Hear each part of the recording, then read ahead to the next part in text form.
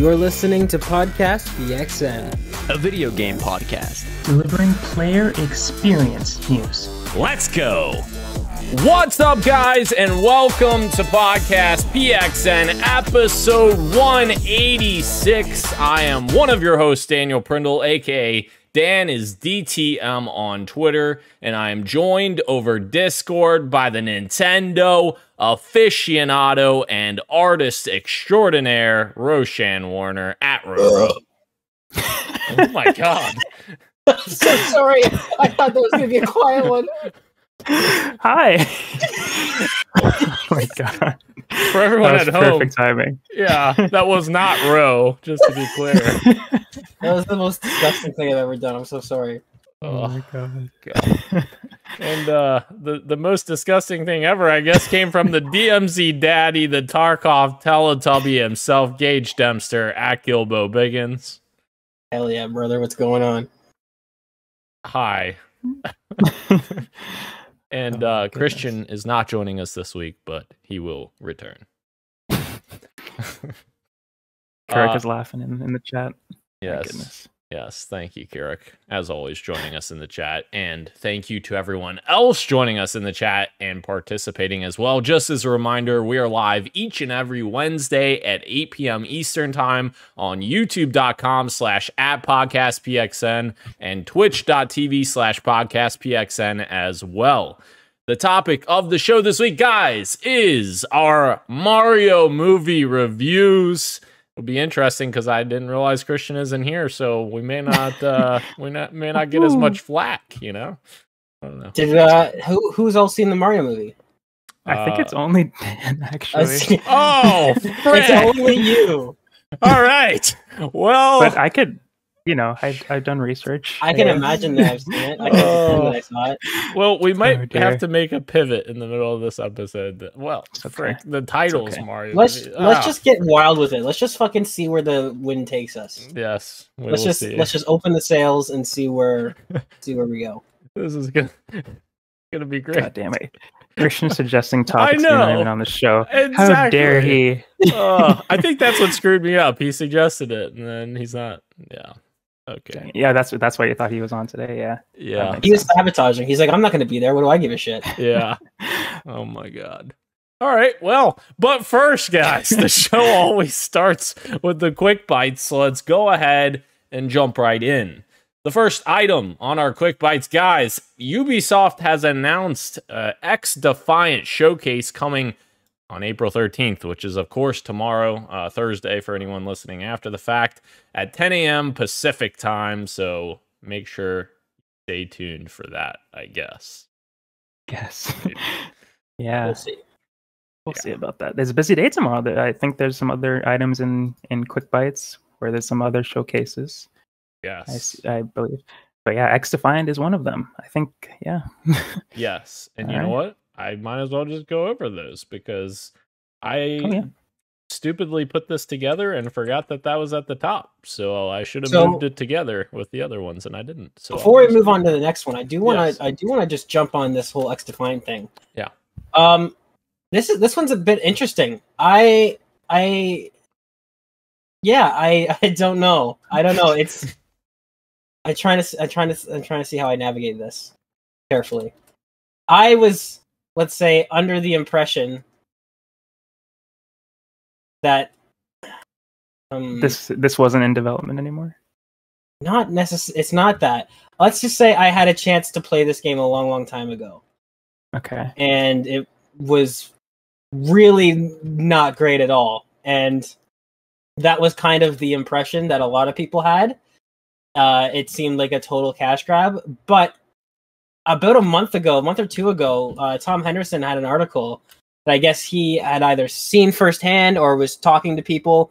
Apparently the game's come quite a long way, and they've pivoted from, again, according to Tom Henderson, they've kind of pivoted a bit and have made their own kind of little slice of the first-person market. So like it's very interesting with this one because I'm hearing a lot of positive buzz about this, and like I said, a year and a half ago, 2 years ago, was not my experience at all. So I'm curious to see how this shakes out. I might actually tune in for this. Yeah. Okay. I wish them the best for sure. But like you're saying, the first time we saw it wasn't like super. Did set the world on fire. Not every game does, I guess. Not every game has to. I mean, but yeah, I'm interested to see if they did turn around like you're saying. That would be exciting. Yeah. I hope they did, because it felt it was. It seemed DOA when I played it, to be honest, and now I'm hearing totally different things and like hearing a lot of positive buzz. So that's kind of it seems like it almost kind of seems like what's going on behind the scenes before launch is what happened with Rainbow Six Siege after launch, if you know what I mean.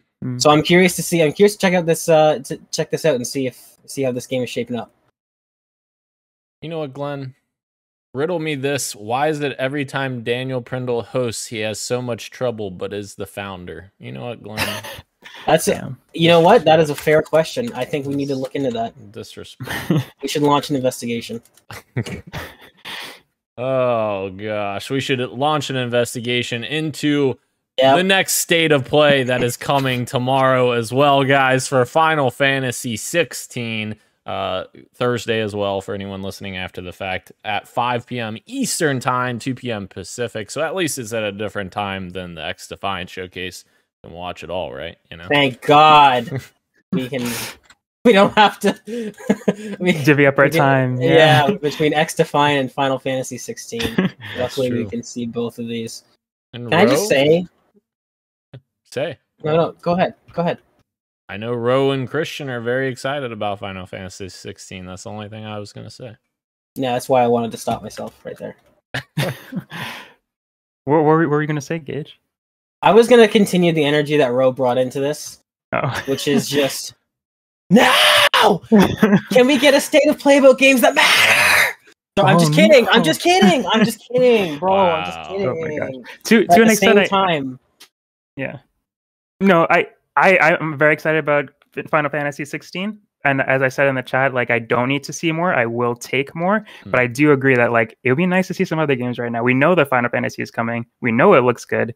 What else you got, PlayStation? I'm ready for the next game that you have on the horizon, which is Spider-Man. Spider-Man, I guess. Yeah. It's we don't know. It's a lot more than that, though, right? Like, what's their 2024 catalog? What's their 2025 catalog?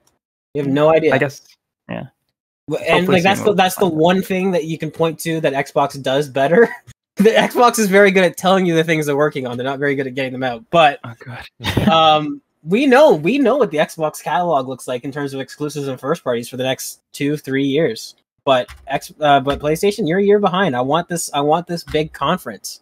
I don't give a shit about Cloud or Strife or fucking or Anifa or whoever else that anyone might be. I want to know where is Miles. Where's Miles and where's Peter? Send your hate mail to @GilboBiggins on Twitter. Do it, please. Honestly, I need a sparring match. I just need somebody to just come and. Kirik asks if Final Fantasy 16 is an MMO or a standalone game. I believe it's a third standalone person. Yeah. Yeah, it's Final Fantasy, so it's both and neither at the same time. It's like Final Fantasy Remake, Kirik. It's a single-player RPG, but it's by the same people who made the MMO. The writers are doing the story from Final Fantasy 14. Yeah. Excellent. And you know what else is excellent? I almost said Breath of the Wild. Whoops. Legend of Zelda Tears of the Kingdom is getting a live stream tomorrow to show off the final pre-launch trailer for Tears of the Kingdom. And it, of course, is again Thursday, this time at 10 a.m. Eastern Time, 7 a.m. Pacific. So bright and early, we get our final trailer. Exciting.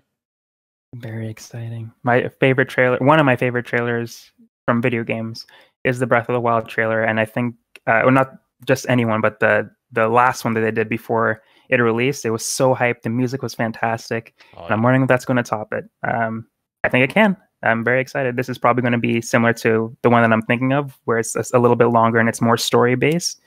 So I'm very excited to watch this. Heck yes. Do you think we get any tease of like anything else new that we haven't seen yet? Or do you think they'll just kind of cover everything we kind of saw in that last overview?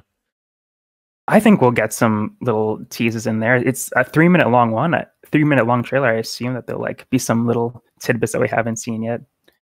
Yes, I hope. Yeah. That'd be awesome. All right. Well, continuing on Nintendo's train, Nintendo has announced a live event coming to Seattle, announcing Nintendo Live 2023, an in-person event for fans of all ages that will take place in Seattle this September. Experience Nintendo Switch gameplay, live stage performances, tournaments, photo ops, and more. Stay tuned for more details. Very cool. Kind of like the PSX, I think, from a while back that PlayStation did, and very cool to kind of see this stuff come back. Yeah. I hope that they eventually expand to different states and hopefully countries as well. See this come to like Canada, perhaps, or other places. I think they already not under this name. I don't think Nintendo Live, but I think they do events like this in parts of Asia already. But I know they've done like live stage performances with like the Splatoon characters before. So it'd be cool to expand that to different places, because I know a lot of people are interested in that and just don't have the funds to go to Japan when it happens. So yeah, I think it's cool because they have fans everywhere. Very cool indeed. July 19th, you could come to Kentucky, Nintendo. We're already bringing people. Yeah. There we go. Come on, we'll bring the people. You bring all the other stuff. Anywho, guys, we've gotten a little bit of a look at what could have been for the Call of Duty game that never came from Sledgehammer Games. Former Sledgehammer Games senior creative director says in an interview with MinMax that Advanced Warfare 2 was in development before Call of Duty World War II, but it was an executive decision to switch to World War II. Says there was some internal demo level created back in 2015. He also says the first Call of Duty Sledgehammer Games was working on was a Call of Duty meets Uncharted type action adventure game and was a third-person brutal war experience. This sounds real cool. I think Gage shared this with us in the chat, and it sounded like it would have been really cool, especially coming from the developers of Dead Space, Glenn Schofield and Michael Condrey, who started Sledgehammer. That would have been really cool if they would have been able to kind of create what they wanted, I guess. Well, for a franchise like Call of Duty, you have one every year, so it makes me so angry. And first of all, this is yet again confirmation that publishers that own IP do have final say. Like it says here, clear as day, this is an executive decision. The studio had an idea in mind of what they wanted to work on. They came in and said, "No, you're doing this." So that's just a small thing, but that's in case anyone needs to know. Like a lot of these decisions that when games end up terribly, it's not really the studio. It's more likely than not, it's like this person puts an executive decision. But it does, to get back to my main point, it makes me very angry with certain franchises, specifically Call of Duty, where even though there's no official, it's just 1 year of support, like they have one coming out every year. If you decide to let one of your teams do a third-person action adventure and people didn't jive with it, you could just easily keep on making battle passes for the other one, keep on pumping out content, and people will buy it, and you will make more than enough money. So, very, very unfortunate that, Call of Duty especially, they're not able to experiment like this, because if you have one coming out every year, I mean, that would be the perfect franchise in my mind to experiment with. It's like, okay, Modern Warfare 2 came out, and then it's like Advanced Warfare 2 is a third-person action adventure game. And if, again, people don't jive with it, they just keep playing Modern Warfare 2. If they do jive with it, then they play that one. And then Black Ops comes out, and maybe that is a different game, and kind of, this is super unfortunate, and I would love to see the studios stretch their wings, because a lot of these studios, especially Treyarch, has history doing things that aren't Call of Duty, and they did them very well. Yeah, that's very fair. They created the original Spider-Man trilogy that a lot of people liked, at least the first couple. So they did, the second one that everybody loves with the momentum swinging. That was them. That was Treyarch. People forget that. Yeah. Indeed. What could have been? What could have been? All right, the next one, I made a slight joke here in my notes, but Nintendo hates their fans, guys. No, I don't think they legitimately. They do. I don't think they legitimately hate their fans, but they do some things sometimes that you're like, okay, yeah. months after he revealed it in a YouTube video, YouTuber Point Crow's Breath of the Wild multiplayer mod is now out publicly, and Nintendo is filing copyright claims against it. This kind of stuff bums me out just because, like, this dude, I'm sure, poured a bunch of effort and work into this to, like, make this work, and, like, it's super cool that he was able to get it to work and everything. And, like, my thing is like, there's nothing hurting your IP from having this out there. Like, I don't see why Nintendo is so, like, their grasp is so strong on this kind of stuff, because it's like, it's a fan-made thing, and obviously if they were selling it, that would be a different thing, because you can, you know, that has to be taken down. You can't sell the product, but, like, to have this free for people to check out, I don't see the harm in it, and it is a little disappointing, I think.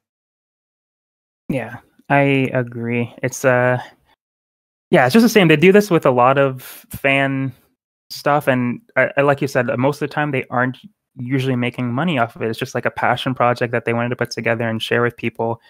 And yeah, again, like you were alluding to, it is Nintendo's property, and they can protect it or not protect it however they deem to. But they are extremely strict, where other developers just are very lax about these sort of things, which is kind of sad. I wish Nintendo just kind of, I don't know, got with it. I don't even know if got with the times is the right word, but their IP are just so beloved, and people love it so much, and they just want to share it with as many people as possible. I wish they would just get behind that. And again, like, they're not really hurting Nintendo sales in any way.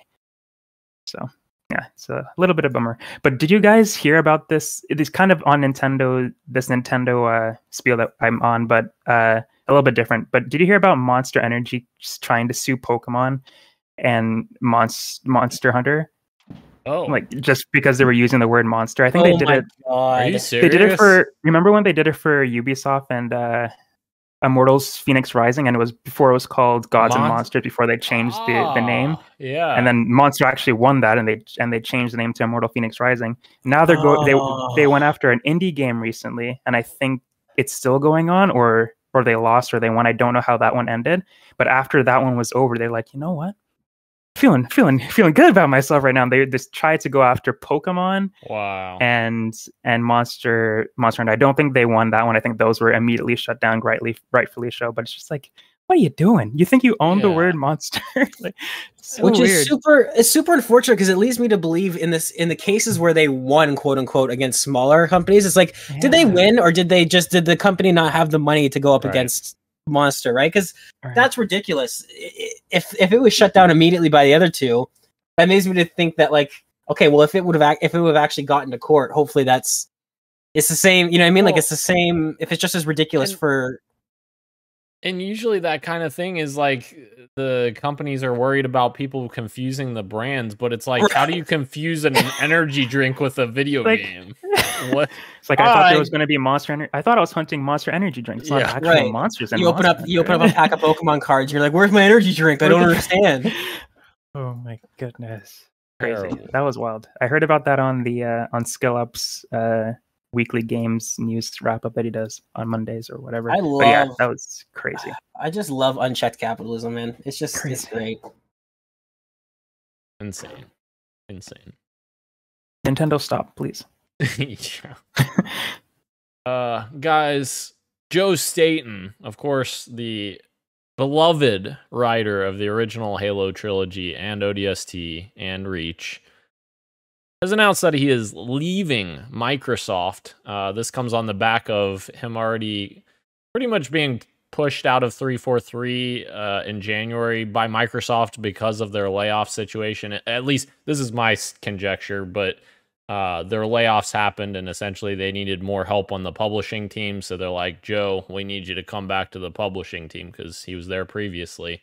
And so essentially, you know, now he's leaving Microsoft on the back of that. My conjecture is because, you know, he was forced into going back to publishing. He really didn't want to do that. I feel like he got like a love of Halo again, going to 343, working with them.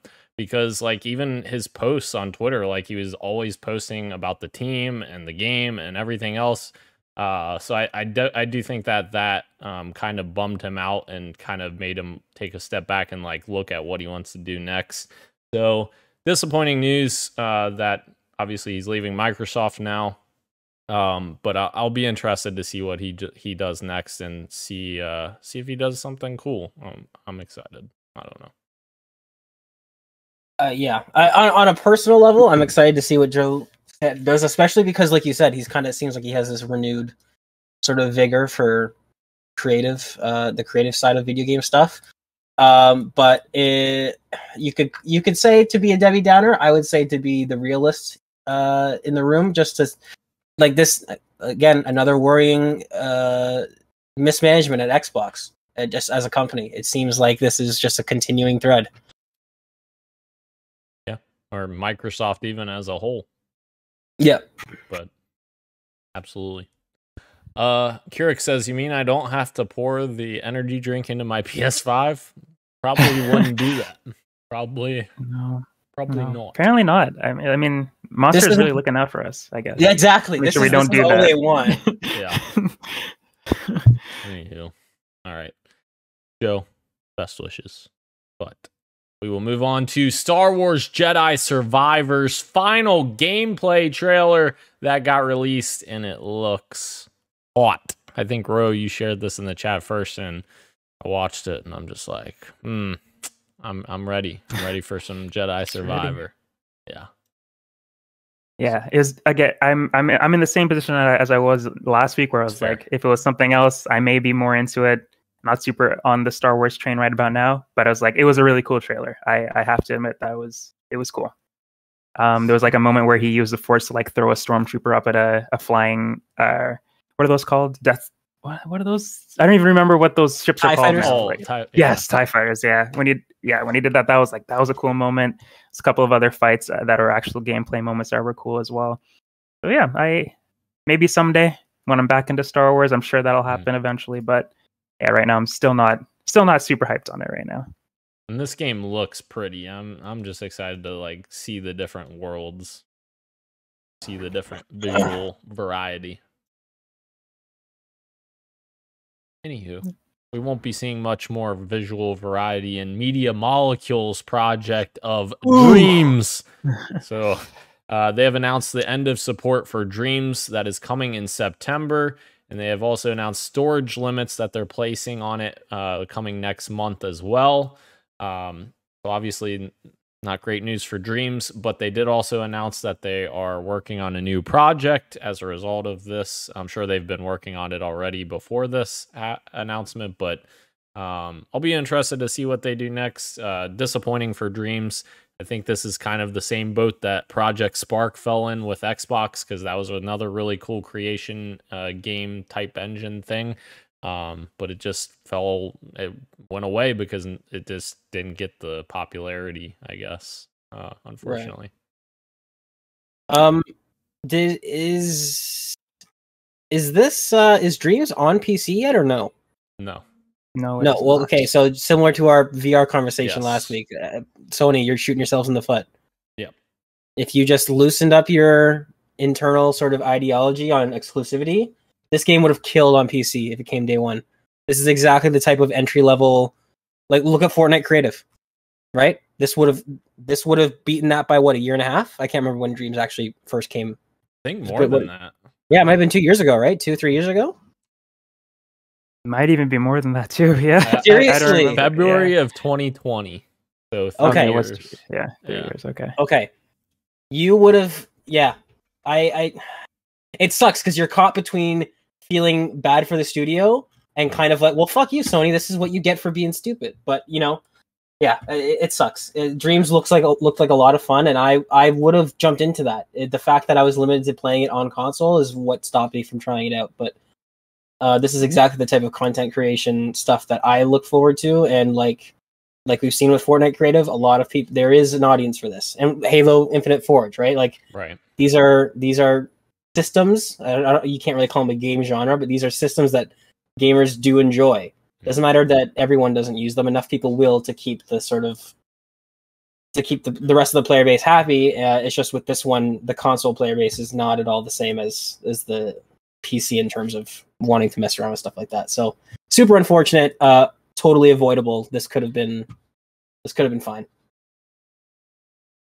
I'm excited for what they're doing next, though. Media Molecule. I agree with everything that Gage says. Like, if these tools were available on PC, that would be huge for that community, because I know they love making games over there. Like the RPG Maker crowd just puts out crazy awesome stuff that ends up on Game of the Year list for some people sometimes.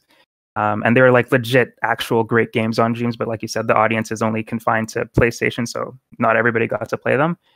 But in the same breath, I'm excited that Media Molecule isn't like done because of this, because obviously it wasn't a huge success, and they still get a chance to do something next, whether that's Little Big Planet or something new. Very excited to see what they do next, because they make some really creative stuff over there. So yeah, absolutely. And there's bound to be some kind of cool creation aspect to their next game, I feel like, because of their history. So yeah, that'd be cool. Keurig agrees with us. Should have brought it to PC. Agreed. Yeah. It's because Keurig is based, as always. But you know who else is base, Gage? You were just talking about Forge and how important that is.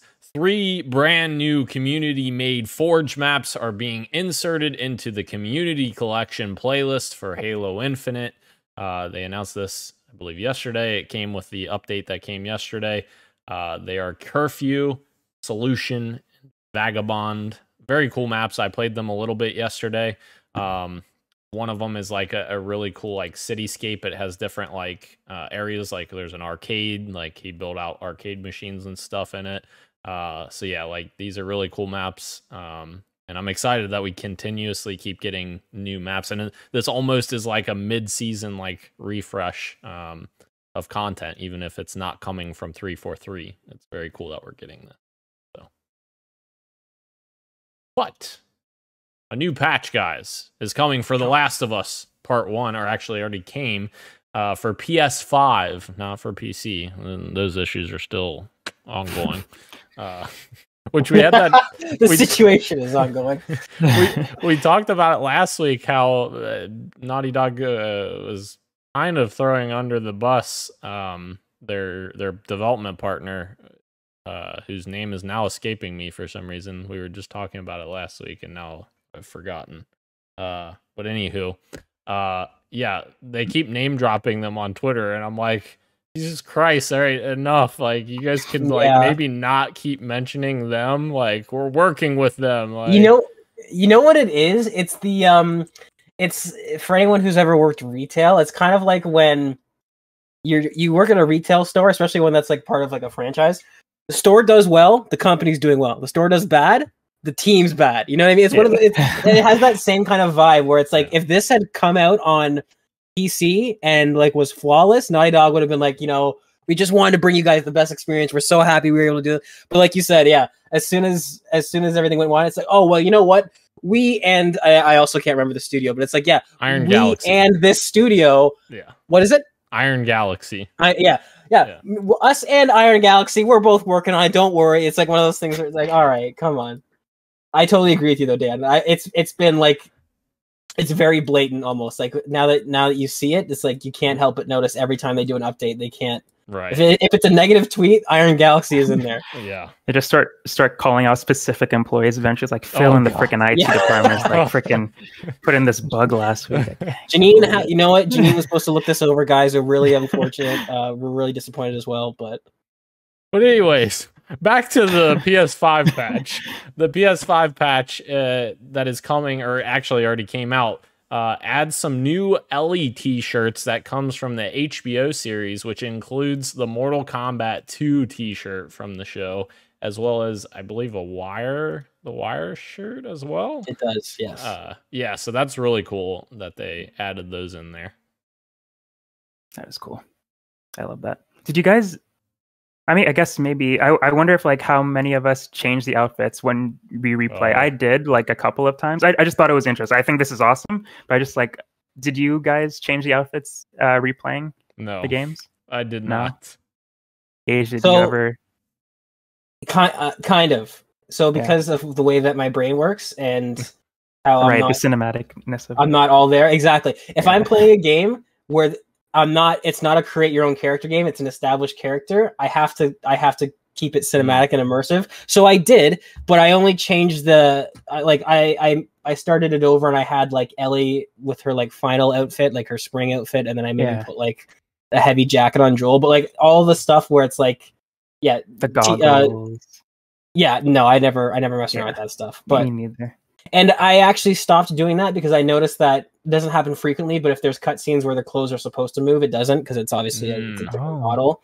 So like I was doing that, I was playing through a second time, and Lynn was watching me, and this was after we had watched the show, and it was the scene where Tess is bit, and she rolls up Ellie's sleeve, but like she was wearing a different outfit, so nothing happened. And Lynn's like, "That's weird. What's happening?" I was like, "Oh, it's because of." And then after that, I took it off immediately, and So I usually don't mess around with that stuff, but it is kind of neat to add. Yeah. Yeah, I absolutely don't mess, especially with Resident Evil 4 remake that I've been playing. Like, there's a ton of clothing options. Cat ear Leon? No, come on. It breaks my immersion because like I'm playing and I'm like, why does Leon have blue hair? Like, that's no. So is there any non-immersion breaking alternate outfits for him? Because I haven't beat the game yet, but that's the type of thing where it's like if there was like a cool camo outfit for him, it's like that's the type of stuff I'll mess around with. But like I've seen clips of him wearing like the gangster outfit. I'm like, no, I'm never gonna do that. There's definitely some really campy outfits that he has, but there is some like traditional ones as well. That's fair. Okay. And also there's like accessories like sunglasses. So of course, like, you know, there's nothing crazy about sunglasses, but it is a little weird that he's wearing them all the time. A game that takes place almost entirely at night. Yes, wearing exactly. sunglasses. Yeah. So, I don't know. Anywho. All right, our last quick bite. Rose shared this with us today. The Australian government is seeking to classify all games with loot boxes as mature, which means, and you came up with this reference, Ro, that Madden possibly could get a mature rating over there, which is insane. That would be kind of funny, actually. Yeah. Good. You know what? I love this. I love this because this is the only way to get publishers to ease up on this is to start fucking with their money. As soon as the Madden goes from a T to an M, they're gonna start panicking. They're going to start panicking, and we're suddenly going to come up with. We might not get rid of microtransactions. I don't think we ever will, but suddenly you'll start to see alternatives being explored. Whereas if this stuff doesn't happen, it's just going to keep on going and going. So I love this personally. I love this. Just to play devil's advocate for a second, will the M rating actually deter people? Because like Call of Duty sells so well, and a lot of kids play Call of Duty, and that's M rated. Obviously, it will. I think it will. Yeah. I don't think like no. Obviously, yes. Obviously, kids under 17 play Call of Duty, right? But there is. I think it will affect. This is the thing. All it has to do is affect it in a noticeable way, right? If the next Madden game comes out and it's rated M and it sells even 5%, 7% less than the year before. And that's the only difference. That's what makes these executives, as we were talking about earlier, that's the only thing they care about. So they'll immediately start looking at that. So do I think it'll stop people from playing Madden? Absolutely not. And like, I'm sure there's a bunch of kids out there that will be able to explain to their parents why. There absolutely are parents out there that won't care. They'll see the M and they'll say, no, you're not playing it. Because working at EB Games, I've seen that. And growing up with strict parents, I had to deal with that.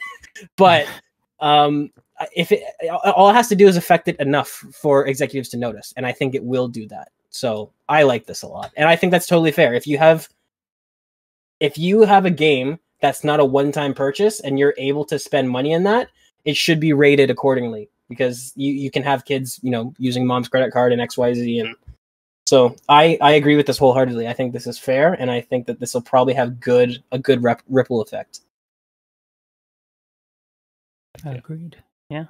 And I what you said about the parents buying Call of Duty, I think it'll just be so jarring for those who don't understand and their kids potentially having to explain it. But when parents come in and buy GTA for their kids, they know why it's rated M. Yeah. But when they like look at a FIFA box and like, why the hell is this rated M? And then their kid will have to explain it to them. It's like, I'm gonna buy this. But obviously, like you said, just like Call of Duty, there'll be parents who will be okay with it. But I think it'll just be so much jarring to see that M rating on a freaking FIFA game than it is on a one with a dude with a gun. Well, Just like, wow, EA that'd be Sports crazy. FC now, bro. Right. Yeah. I'm sorry. Wow, the sales are just going to keep going down. The name change, the M rating. Oh god. Yikes. I really would love to hear a conversation between a kid and their parents. Like, no, I swear, mom and dad, it's just rated M because of loot boxes. It's not. Yeah, there's no nudity in this. Or, they're not killing people on the soccer field. It's fine. Dan, I don't have enough personal experience I can give you so many monologues. The only reason that I love Halo is the one M game that I was allowed to play, and that took a lot of convincing. Mom, they're aliens. They're just aliens. I swear. They're not real, dude. Like, strict parents are a thing. They're definitely a thing. And Ro, you're totally right. Even from that, like at the checkout counter at EB Games, just that conversation. Well, why is it rated M? Oh, well, there's like, and then like the parents like, oh, you have to buy things after you buy it. Like, again, it doesn't have to be a crazy number, but like, even if it just goes down a little bit, if the percentage goes down a little bit, it's enough that hopefully they'll start rethinking some of this nonsense. Because the sports games are bad. They don't get a lot of negative because the people that play them are kind of like accept it, kind of like Nintendo fans.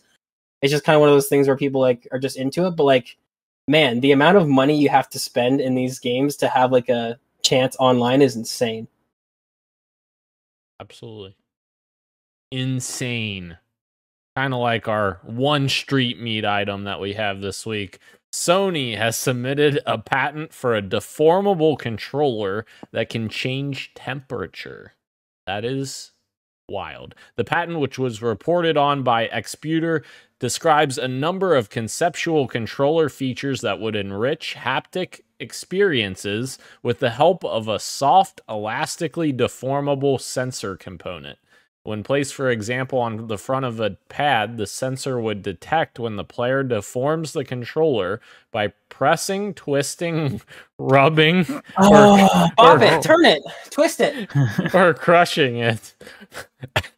The patent also describes the inclusion of a temperature control apparatus that would allow it to make the accessory hotter or colder depending on player input and likely the gameplay situation. So my brain goes to a weird place when I was describing that first part, but yeah, that would be wild. Like just having like a weird feeling. Like sometimes like I feel like they come up with these things to like try to come up with something different, like yes. You know, let's get this gimmick or whatever to sell the next console or the next controller or whatever. I don't know without using this. Obviously the haptics in PS5's DualSense controller are extremely impressive, so maybe they could make something really cool with this though. It sounds like innovation for innovation's sake. Yeah. Might be too much. I think it would be cool if you like walk into like a like in Final Fantasy 16, there's like a lava area. Oh, it'd be cool if like your controller heats up a little bit. Would that be cool though? But your hands would get sweaty and like your controller might slip a little bit. Like if it's like a perfect amount, like you feel the heat, but it's not intrusive to you actually playing the game effectively. I think it would be cool, but at the same time, if it's not like extreme, what's the point? I guess my hands are already warm. Yeah. Like, why make them hotter? But you know, it'd be cool if they could figure it out. It has to burn your hands, damn it. Here's the problem with this. Not only is this this is just my personal opinion. This is entirely unnecessary. That's one angle of it. And then the other thing is like, can we focus on making a PlayStation controller that lasts longer than 5 hours before you start making it a microwave? Like, how is this going to work? In like the controllers are like this is. Oh, Jim Ryan's PlayStation. This is Jim Ryan's PlayStation, everyone. This is what it looks like. Yeah, this will most definitely make the battery life worse. Yeah, and reliability. I love the idea of elastic, whatever fucking gizmo technology you just named off that's gonna make this work. Like, do we need it though? Yeah. Do we need it? Do we need to have a mini like dwarf factory inside every controller with like this tiny little Star Trek crew operating everything, or can it just be a controller that vibrates? This last part is hilarious too. The combination, the potential of using a combination of magnetic fluid and electric or magnetic fields to change the shape and hardness of the soft spots of the theoretical controller. I can't wait. I can't wait to take my PS5 controller in for oil changes. That's gonna be great. I love this. This is fantastic. This is great. That's crazy. That's wild. Oh my good lord. I do have another street meet for you, Dan. Yeah. I could just say it though. It's not super crazy. But internal Sega Japan had a meeting and a video leaked, and the video showed off some Sonic Frontiers gameplay that looks a lot better than what we got. But within that trailer, within that video, there was also footage of the Persona 3 remake that has been rumored as well, and it looked like it was in the same style as Persona 5. So obviously crazy improvement there. And on the heels of the re-release of Persona 3 Portable and Persona 4 Golden, it'll be cool to play Persona 3 in that style, because Persona 3 Portable has some pros and cons to it. Like there's some limitations to it that not everybody wants to play Persona 3 that way. So it'll be cool that the remake seems to be true. And as well, in that trailer, there was footage of a Jet Set Radio 3, which has a lot of people excited. So people are, and it seems that leak is true. So we could probably expect announcements of both of those games fairly soon. Oh yeah, awesome. A lot of people are Jet Set fans, so that'll be incredible. Yeah. All right. Well, let's dive into the PXN news of the week, guys. Resident Evil 4 Remake has gotten some fixes and also some new updates as well. There's a new update that has fixed the dead zone on Xbox. Praise Capcom. Thank you. That was literally my only complaint with Resident Evil 4 Remake was the controls, and I'm glad they fixed it. Of course, they fixed it when I was already like over halfway through the game, but that's fine. I'm happy they fixed it. So that's a cool little shout out there. But they have also added Mercenaries mode, guys, which is kind of like the cool wave-based, I'll call it like arcadey mode that they have for Resident Evil 4. The original had it as well. It is awesome. Like I played it. Fun. Yes, I played it the other night when it released, and it is really addicting. Like you basically just get thrown into these areas. I'm explaining to you, Ro, because I'm sure you probably haven't. I have not even seen this. Oh, okay. Yeah. I haven't played it or seen it yet. Okay. You get thrown into these areas from the campaign essentially, and then like you just have to survive as long as you can. Like enemies just keep coming at you from every direction, and you can pick up like power-ups like extra time, refill like your special meter where you get special abilities. I have seen this actually. Okay. I did see this on the Twitter feed this morning. Yeah. It does look cool. It looks it's very I think what makes it cool is that like not to like jump in and correct you, but it's not exactly endless. It's that it's true. Yes. Sorry. It's like that. It's hard. No, I know it's hard to describe because it's like it's like that time attack almost like those old school arcade time attack kind of things. Yeah. And it's all about getting the high score, and it feels fun to play. It's just like in contrast to everything we've talked about on this episode of all this new stuff that we don't like. It just feels nice and old fashioned where it's like, I'm going to jump in and see how long I can string these combos together for.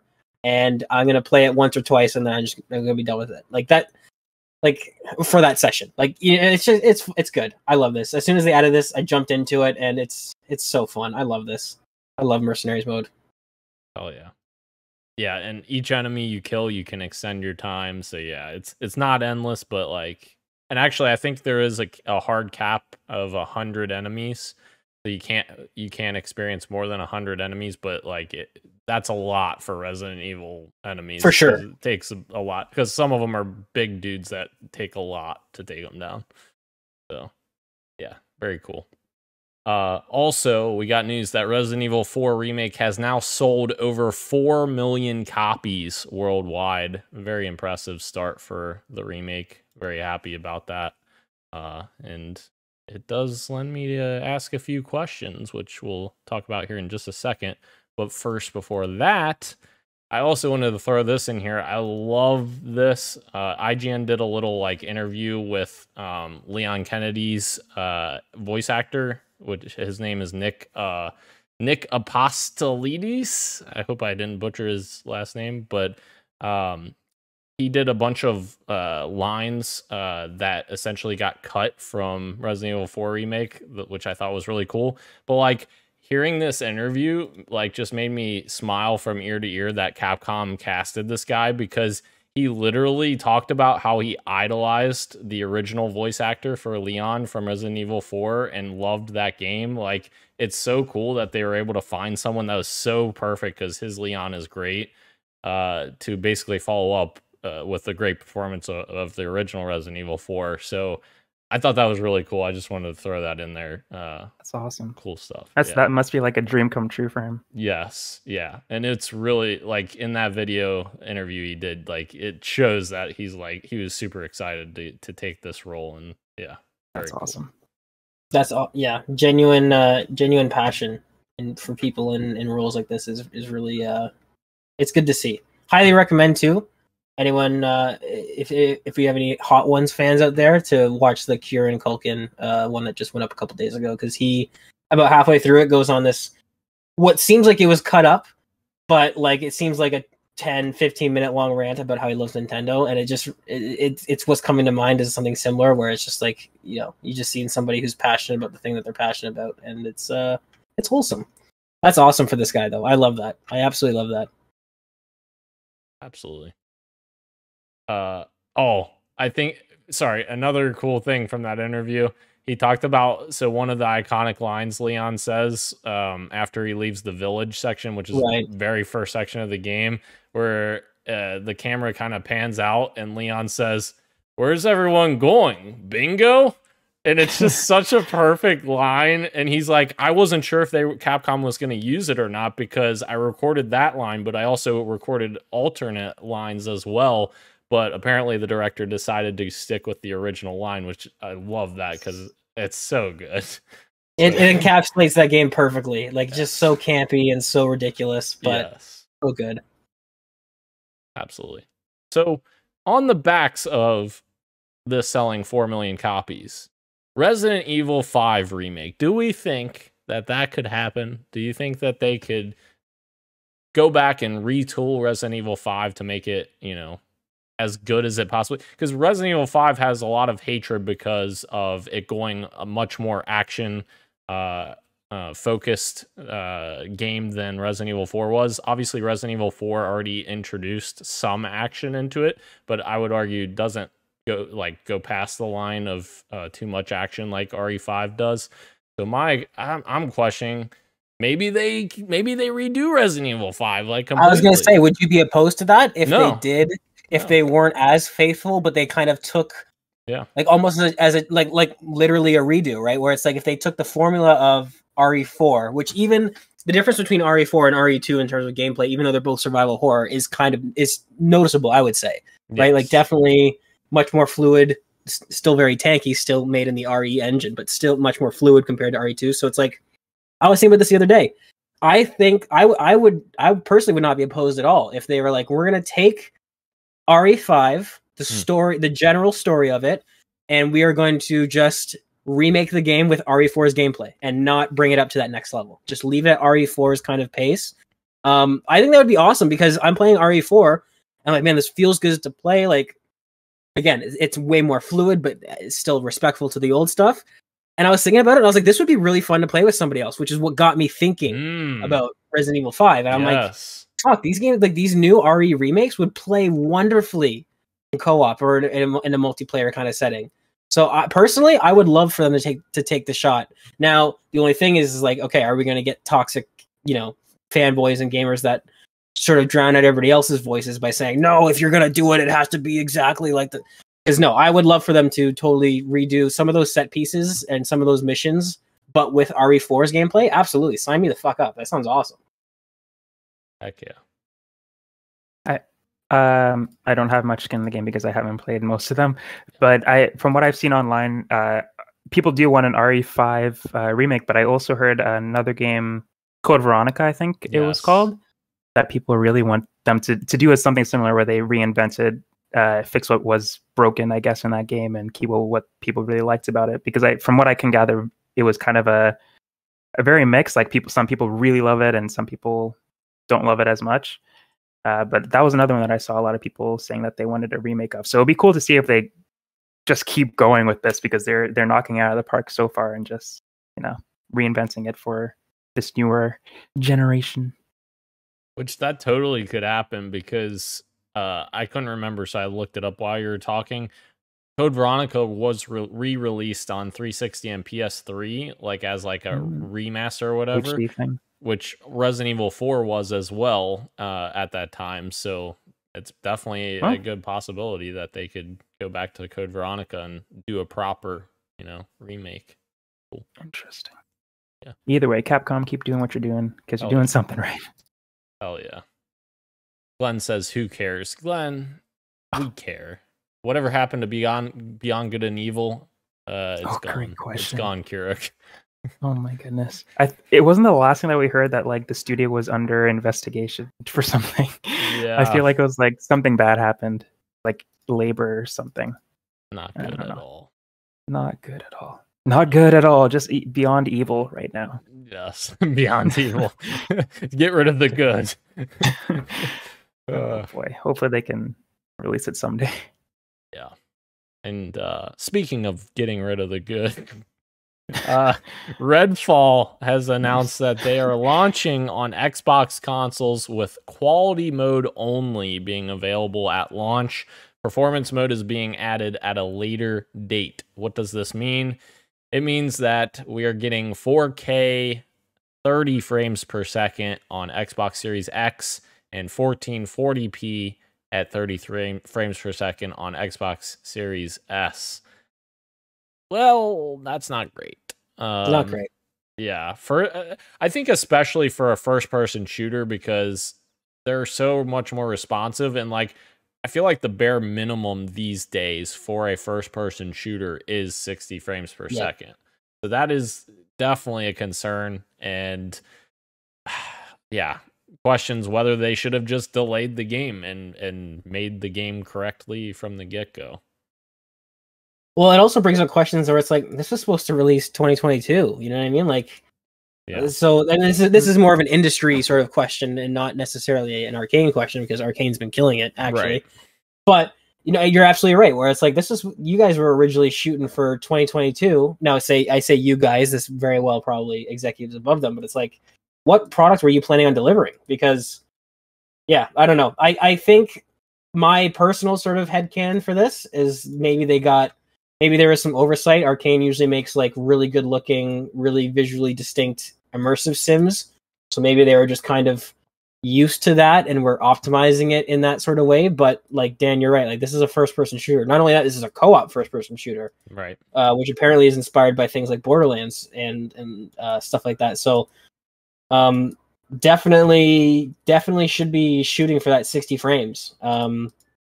In an action-oriented game, not to mention first-person shooter. So, I don't necessarily think it was done in any sort of with any sort of malice or like, oh, we think this is better in 30 frames. I just think that maybe they were kind of just used to making those immersive sims that play a bit slower and that are single player and all that. But, yeah, no, definitely not ideal. I think that outside of getting the game gold, whatever that means nowadays, I think that should be their next priority, is coming up with a performance mode, because that's definitely going to affect review scores for sure. It's sad. I used to be on the side of like 30 frames doesn't bother me, but now I've been playing so much this generation that there's very little that I've played that's not 60 frames per second that it's jarring to go to something that's 30 frames per second, because it's definitely noticeable at that jump. Especially when I'm playing Halo Infinite's multiplayer at 120 frames per second, and then I jump to 30 frames per second. I'm like, okay, this feels like I'm freaking like dragging through mud, like in comparison. For sure. I mean, as a full blown PC snob, I will say like the difference between 60 and 120 is noticeable, but it's not make or break. The difference between 30 and 60 is absolutely night and day. And I honestly think that if you sat down anyone, gamer or not gamer, or even like your grandma, if you sat them down side by side and you had a TV split down the middle and you had a moving image 30 frames on one side, 60, like that is noticeable. That is absolutely noticeable. And yeah, I agree with you. I think 60 frames, I thought it would have been the standard for this generation. It's kind of upsetting that it's not. You know what? Bring Grandma Warner to episode 200 and she can test it. Keep, let me tell you something right now, and I've never been more sure of anything in my life. You need to keep Grandma Warner away from me and Chris. You need to keep her as far away as possible. Oh my goodness. So let's just leave it at that. Absolutely. Couldn't agree more. Oh my god. Jeez Louise. I definitely see the difference between 60 and 30, especially recently. I was definitely one of those guys back in the day who's like, I don't see the difference. And then I played and I saw the difference, and I could see it now for sure. But I'm still in the camp where it's not a deal breaker for me. Obviously, I agree with both of you that this should be the norm now with how far technology has gotten. 60 frames should just be how games run these days. But when I saw this, I was like, that sucks for everybody who cares, because I just don't. It's like that's all right. It's a 30 frames per second game, and I think it may be because of the type of games that I play, where I'm just maybe not seeing 60 frames as often as the average gamer is, maybe. So it just doesn't affect me as much. But it's I think that's an important part. It's all because like Nintendo games, right? Exactly. Well, but no, but So even like a racing game at 30 frames, like a racing game at 30 frames is doable. Like that, to me, that's like, okay, like, yeah, you're going to have motion blur or whatever, but like I could, if I wanted to, switch Forza to quality mode and kind of just gawk at the beauty of it. But, and Last of Us Part 1, I played that at 30 frames just because the quality mode was like, holy fuck, I'm playing with the cutscene models, this is insane. But first person shooter, like totally different ball game. Even just the difference between third person and first person, honestly, is just like, if you want to turn around, you're going to want to be able to do that without the screen kind of smudging and blurring. So I think it definitely it matters a lot on what type of games that you normally play. But I think that maybe there might be some people thinking that it's not going to bother them, and they jump into it and they're like, oh, this doesn't, and they might not even be able to put two and two together. But there's something about a first person shooter that at 30 frames that I don't think is going to go over well with people. And to your point, The Last of Us Part 1, when that came out on PS4, the remaster, I tried to play it again. That was the first time I had tried to play again since the PS4 launch. And I was like, I can't even play this because like the 60 frames per second was so jarring for me. Like it felt fake, I guess, because the original was 30 and it felt more cinematic. So I played a little bit of it on PS4 and then I was like, nah. So that's why I only ever played the PS3 version. It's like when people on Twitter like up the frames per second for like an old animated show, and it's like, this looks terrible. Why would you do this? Right. And it just looked better when it was 12 frames per second or whatever. But I agree. Like when Destiny went 60 frames per second and I made that jump, it's like, this is insane. This is a crazy difference. And it's probably because I just didn't know the difference. I was playing 30 frames per second since I was on the PS3. But I think I can say that I would still play Destiny in 30 frames per second and have a good time. But yeah, I see what you guys are saying. It's probably just the type of games that I'm into that it's not a big factor for me. Right. Yeah. Sure. All right. Let's move into our fantasy draft check-in. Fantasy Critic. We don't have any releases this week. However, I do have a little bit of news. Forza Horizon 5 Rally Adventure has fallen to a 79. So, unfortunately, it's 79. I'm only at 9 points for it. I'll get over it. The next game we have coming up is Minecraft Legends, coming from Gage, and it is coming next week. So I would imagine we'll have reviews by this time next week, as well as Horizon Forbidden West Burning Shores DLC, which comes out a week from today. We'll probably have both of those updates for you next. So, nice. Moving on from there, what you got for me, Daniel? I have finished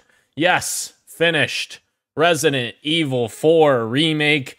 This is the year of me completing games for once. But man, this game is so freaking good. It's unbelievable.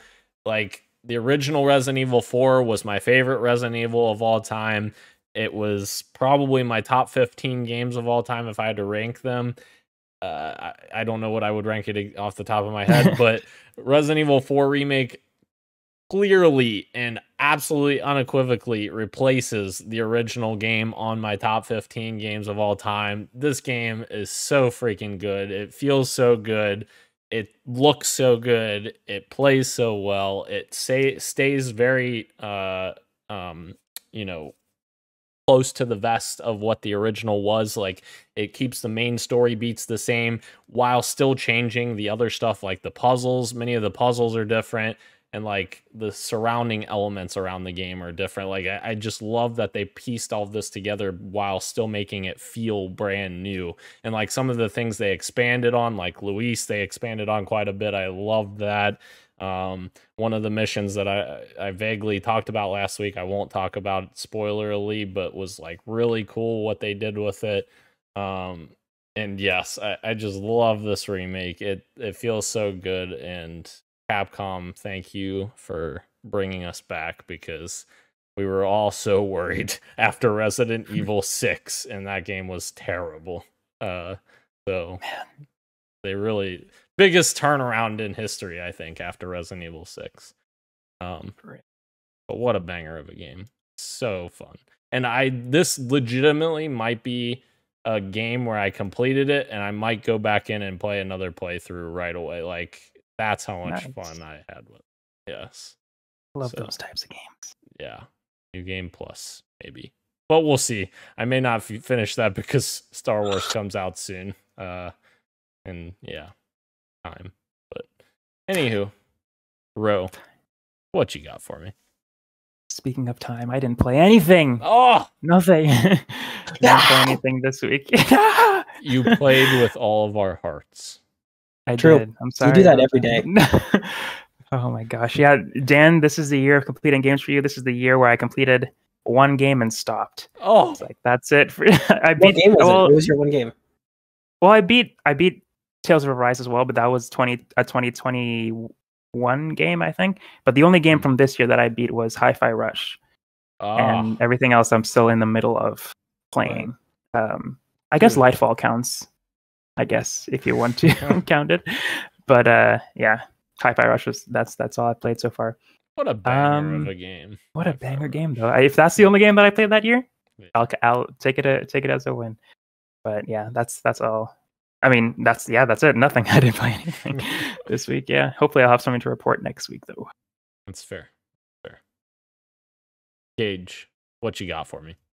Daniel, I've got a whole lot of not very much for you. I chipping away at Resident Evil 4. I think I'm on chapter 10 or 11, something like that. You still got so many more good moments. I know, which is great. I love how much content's in this game, and I love how much I am really, again, we've talked about this before, maybe it's because I'm getting older or just the 40-hour work weeks and working full time, but like the semi-open world games, like the sort of hub world, sort of God of War type games, they are just hitting for me right now, because it's like, okay, depending on the play session and how long I've been sitting down, it's like, okay, I know this is the way forward that's going to progress the mission. Or I can go to these 3 rooms, which very clearly are bonus stuff. Like, I just kind of like that. It's that perfect balance between a linear game and an open world game. And I absolutely love it. I cannot recommend Resident Evil 4 Remake enough. It's fantastic. Gage, it is an awesome game. Have you bought the RPG yet in RE4 Remake? I've not. Okay. Well, I'll tell you, I kind of cheesed the final boss by accident. So should I buy the RPG? Yeah, I saved. Okay. I literally bought the RPG like midway through the game because I'm like, at some point I'm going to need this. And then I got to the final boss and I was like, I guess I'll use this. I haven't used it like yet. And then I used it and literally killed him in one shot. So do you only get one shot with the RPG? Yes. One time through the whole campaign, you get to use the RPG. So I'm kind of glad I didn't buy it because I would have been like, "Oh, this is neat." Yes. I would have used it. That's my thing. As soon as I buy a new gun, yeah, okay. So I will keep that in mind. But I've been. Sorry, go ahead. I was just gonna say, I will say I was a little sad that I cheesed it, so maybe I don't recommend doing that because like I did miss out on the boss battle because I just killed him right away. That's fine. I'll do it. That's fine because you know what's funny is that the final boss battles in any Resident Evil games are the ones I don't enjoy. No. Looking back at Resident Evil 2 and Resident Evil 3, the final boss battles are always the ones that go on for just a bit too long, and I'm okay. By the time I beat the boss and the credits roll, I'm kind of grumpy because of how long it took. So this sounds perfect. I will buy that RPG. Oh, stay after the credits too. We'll see. Oh, what do you mean? We'll see. We'll see. The Resident Evil cinematic universe. Yeah. Got us. No, man, you said that, and I had like an upchuck almost. Oh, come on. I don't care. The RCU? No. The RCU. No. The RECU. RECU. No. Aside from that, what else have I been playing? Nothing. Pretty much nothing. Call of Duty Season 3 dropped today. Jumped back into that. Actually, quite a bit of updates for DMZ. So maybe we should jump into that. Heck yeah. Down. Play Resident Evil 4 Remake is the point of this. Yes. So good. Well, we're gonna have to do a Game of the Year so far list here soon. Yes, I put Hi-Fi Rush on Hi-Fi. That's it. Next week, Coffee Talk 2 is coming out, though. Oh. Definitely gonna play that. Oh yeah. And it's on Game Pass, so you don't even have to spend any money. Is that in your Fantasy Critic? No, it's not actually. Oh. Maybe I should put it in there, Yeah. but no, it's not. Yeah. Buy it. Get it Saturday. I might do that. All right, moving into our topic of the show. This will be interesting with only me actually seeing the movie, but here we go. We're gonna do it. Do it. Super Mario Brothers movie reviews. But before we get there, it is setting some records, guys. It is the biggest opening day ever for a video game adaptation in the US, the biggest opening day ever for an animated film in 11 plus markets, the second biggest opening day ever in Central America behind Avengers Endgame. Insane. And also, it is, by the way, the biggest 5-day opening for an animated movie ever. Jesus. $368 million worldwide. Woo! Crazy. Or absolutely insane. I'm trying to find this tweet that somebody said about the records that were being broken here. It's pretty funny. I don't know if I'm going to find it. I believe that everyone's looking at you right now, and they think that you're lying. I'll just ad lib what I remember of it, but god damn it. What studios are going to take from this is let's make a Pac-Man movie right away and not put effort into it. Is what I think the tweet was, instead of. What the takeaway is that people like video games, and people like movies. Put those two together and make it good, and put some heart into it. And you got a lot of money in your hands, and you got something that video game fans will enjoy. And I hope that's what people take away from it, and we get more video game adaptations like a Zelda, or I don't know, whatever else you want under the sun. And it's done well, and we don't get these trashy video game adaptations that we've gotten for so long. But we've seemed to be turning a corner recently with Sonic and Pokemon and Cyberpunk Edge Runners and Castlevania and all that kind of stuff. Exactly, Last of Us is huge. Yeah, so, Halo TV series. Yes, exactly. Oh my god! But yeah, I'm glad that it's doing so well. But I just hope that the people running these animation companies don't get the wrong idea and start rushing out video game adaptations because they see the big money signs. But that very well may happen where we start getting stuff like Pixels again, or whatever that Adam Sandler movie was. Yes. God, that is what will I mean, what'll actually happen is both of those things, right? Because True. it all depends on the people signing the checks and whether or not they care. Yeah. But and which is unfortunate because your favorite IP that you're waiting to be adapted, you have no control over which one of these people one it gets is. handed to, Yeah. right? So True. it's like Dan and I obviously disagree on the Halo TV show, but it's like if Halo had went to HBO and The Last of Us had went to Paramount, we could have been having a whole different conversation. I don't entirely disagree with you there. I agree with you on that point. Absolutely. Yes. So that's the one thing that kind of sucks about this, because overall I'm excited. I like seeing I know that the hater boy himself isn't here. I like seeing adaptations. I like seeing stuff from the video games that I'm able to share with people that don't play video games. I like that personally, and I'm very excited about that. There's a little bit of Russian roulette where it's like, well, let's see where my favorite IP is going to end up, because it's fair. If everything goes, if every video game that the three of us were excited about went to HBO, I'm sure none of us would have any issues. But who knows where it's going to end up? So, but overall, I'm excited. I'm excited for this. I like that video game adaptations are doing well, and I would love. Who wouldn't want to see a Red Dead Redemption HBO series? Are you kidding? That'd be fucking amazing. Jack Black was saying the exact same thing. Believe it or not, he was like, "I want a Red Dead movie because after seeing The Last of Us or something like that." Yeah, that would be awesome, dude. That would be so great. And now, obviously, it depends on the creators, but like even HBO is going through a change process right now with changing their name, and who knows what that's going to encompass. Is that going to make HBO less of a name because of that? Like, is the quality going to go down because they're, essentially becoming a bigger conglomerate? Hopefully not. But like even just saying HBO may not mean anything in a few years. That's a very good point. That is a really good point, because they are what's the head honcho of that company? Is it Warner? Yes, they're combining Warner. Discovery and HBO. Yeah, right. So that's the thing. HBO has been an excellent network because the executives in charge happen to give a shit. That's the only reason HBO is good. They put money into their projects, because like you have things like AMC. I always use this example. The Walking Dead, the core puzzle pieces of The Walking Dead season 1 and 2, everyone in front of the camera, everyone behind the camera, fucking excellent. But the executives in charge didn't give a shit. Yeah. So that's the only reason why HBO currently to this day, like all the way from the mid 90s to today, is so good, is because the executives actually do maybe not care, but know what it takes to like actually get the final product that they want. So that's a very good point, Dan, because they are not owned.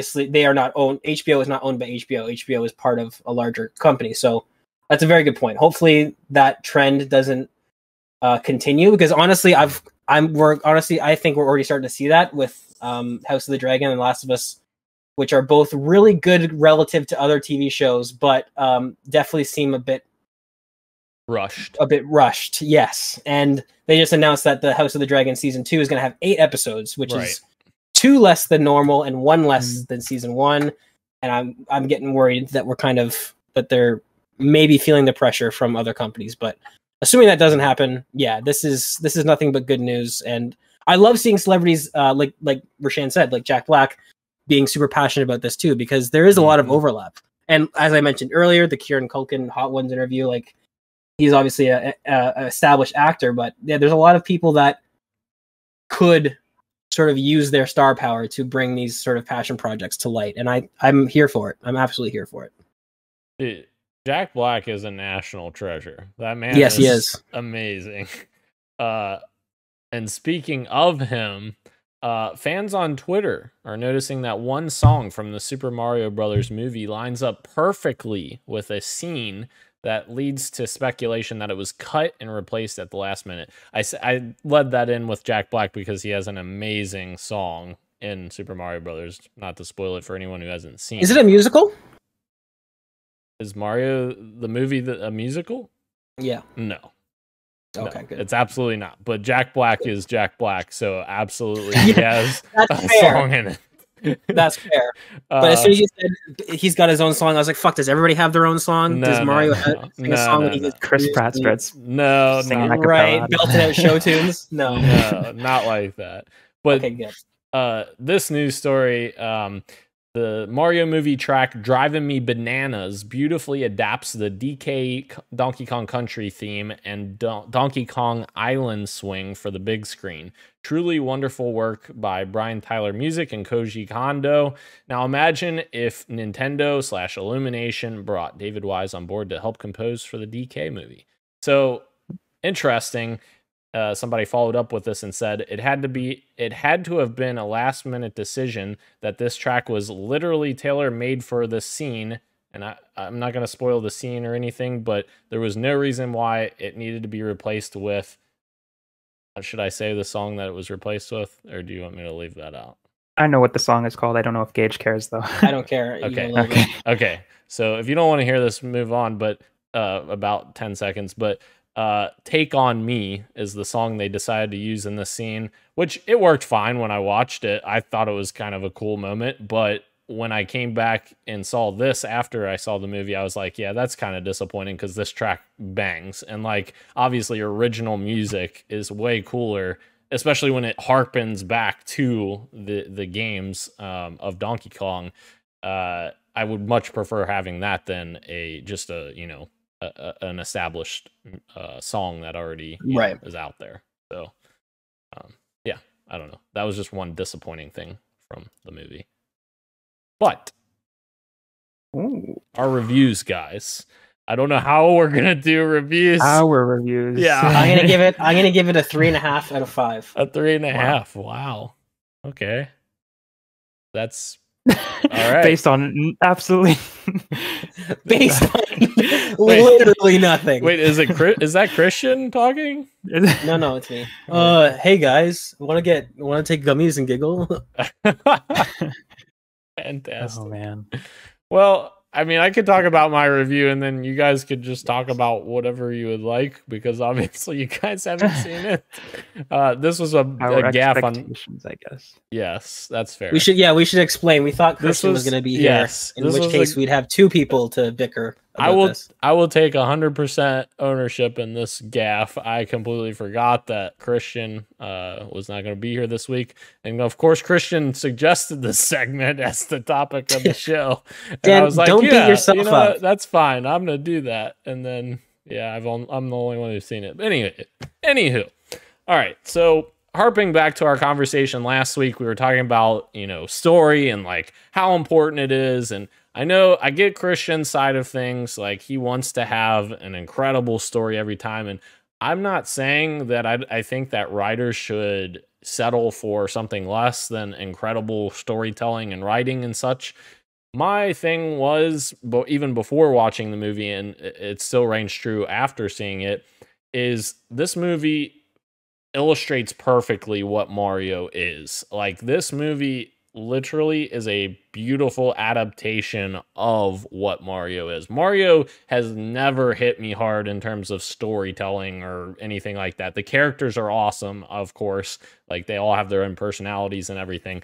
But let's face it, every single Mario game, Princess Peach is in trouble. Let's go get her. Like that's essentially what the Mario stories are. And I think the movie definitely had a more interesting story than that.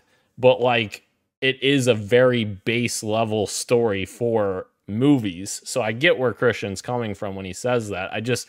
When I compare it to the Mario IP, it doesn't bother me as much because I'm like, this is what I expected out of this. But again, as we talked about, this whole movie is packed full of Easter eggs and cool music and amazing references and everything in between. And that's the part of this movie that makes it really like interesting and good.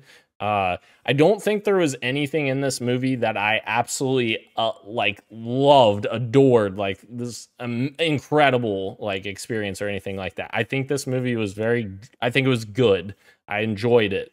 All of those reasons why I just said, the Easter eggs and such were just such cool moments to experience.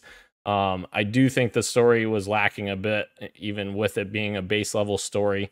I think that the performances were absolutely incredible. Jack Black, absolutely fantastic. Keegan-Michael Key as Toad was awesome. And even like Chris Pratt did a great job. Like, you know, we were questioning it, or I was questioning it on the first, you know, trailer that we listened to, because we just got the little peek, but then we heard the next one and I was like, all right, this is fine. I don't see why people are complaining about this. And watching the movie, like, I think he did a fantastic job. There's also some really cool voice Easter eggs that I'm not going to spoil, but I think were awesome. And there's multiple. And yeah, this movie just wraps all of my nostalgia and love of Mario into a really cool experience. And yeah, I don't have anything negative in terms of like, yeah, performances. I think were the biggest highlight for me. Even her name escapes me. The one who voices Peach, Anya. Not Anya. Is it Anya? Anya Taylor-Joy? Yeah. She did a great job as well. So yeah, the only one that I'll probably get some hate for this, but the only one I'm a little iffy about in terms of performances is Seth Rogen as Donkey Kong. I felt like it didn't necessarily fit. I thought it was fine, but like certain moments, like it just got really jarring for me, because I don't want to spoil anything for you guys. So like it's tough for me to say this without saying it, but like essentially it sounded too much like Seth Rogen, which is the point, because Seth Rogen doesn't do voices. He said multiple times he doesn't do voices, because they went to him and they were like, hey, if you do this, you got to just be, you know, I'm just going to be myself because I don't do voices. So I think that's the biggest jarring thing for me going into this movie, was like, all right, that's just Seth Rogen. This isn't, you know. And that was a big reason as to why people were skeptical on Chris Pratt, because at first it just sounded like Chris Pratt talking. Right. So I can see why that may have been. I mean, again, Donkey Kong doesn't have an iconic voice like Mario does. He doesn't usually talk. Yeah. So, but still, I imagine it was weird just hearing Seth Rogen's voice come out of Donkey Kong for the first time. When he does have a voice, he sounds like Seth Rogen. Yes. Yeah. It was just a little jarring. Like, I think Seth was fine performance wise, but I don't know. It just didn't quite mesh for me in that regard. But I don't know. So I think overall I'd give it an 8 out of 10. I thought it was good. Nice. Good start. But again, like, they can't just keep the base layer, you know, story. It has to evolve from here for me to keep being interested in more movies, I think. Do you think we'll, based on... Oh, sorry? Sorry, what? Oh, I think you said it'll be right back. Oh, okay. I think. But based on what you saw, do you think we're gonna get more Mario movies or Nintendo movies? Absolutely. Yes. Yeah. That's exciting. There's no doubt about it. Hell yeah. Yeah. And make sure you stay for the mid-credit scene and post-credits. And post-credit scene. Okay. Yes. This post-credit scene isn't a freaking which movie was that? I mean, Doctor Strange had a pretty crappy one too. Multiverse of Madness.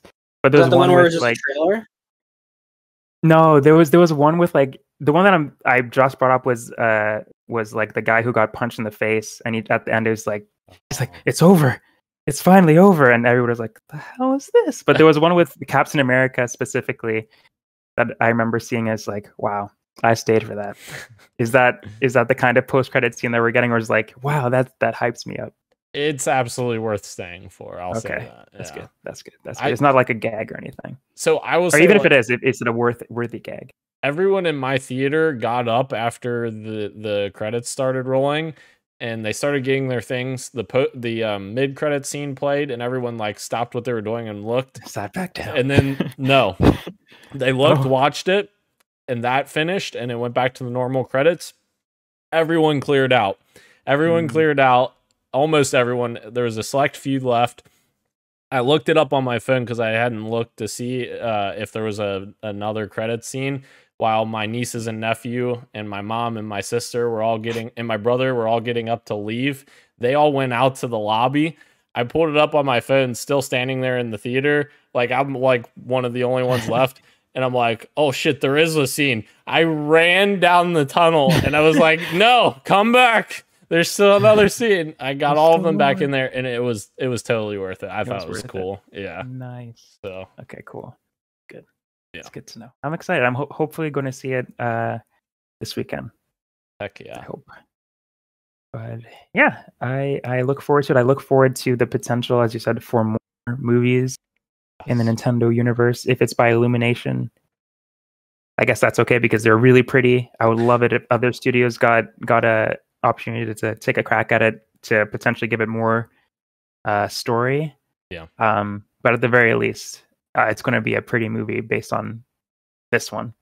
And that's another great point. Like Illumination is very much a kids studio. Like they make kids stories. Not to say that a kid's story can't be like complex, but like it's aimed at little kids. Like that's what the target audience is, I feel like.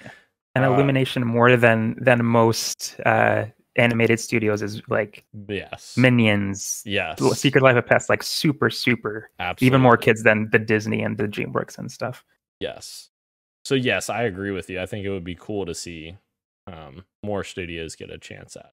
Although I will say Illumination did a fantastic job with the animation and the art style. Visually, it was phenomenal. Definitely. Can't wait. Heck yeah. 8 out of 10 from Dan. 8 out of 10. Gage, are you going to watch it? Yes, probably. All right. Well, I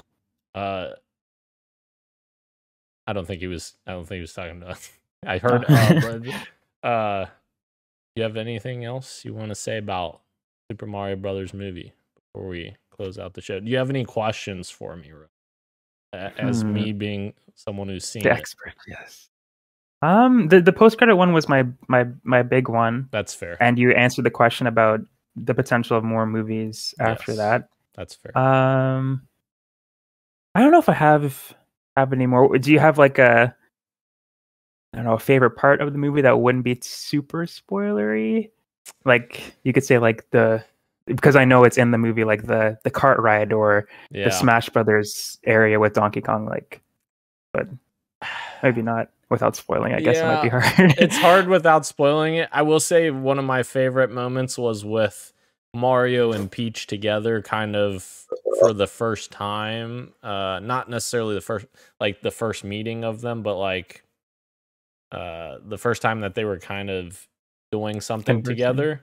I thought that was really cool. And then like there was one really cool moment in the near the beginning of the movie, which again I'm not gonna spoil it, with Mario and Luigi, that I freaking loved. It was so cool. And yeah, I can't wait till you see it so we can talk about it. But just how it was cinematically like framed, that's the best way I can describe it without spoiling it, was so cool to see on screen. So yeah, very cool stuff. I'm excited for you to see it, bro. I think you'll like it. Yeah.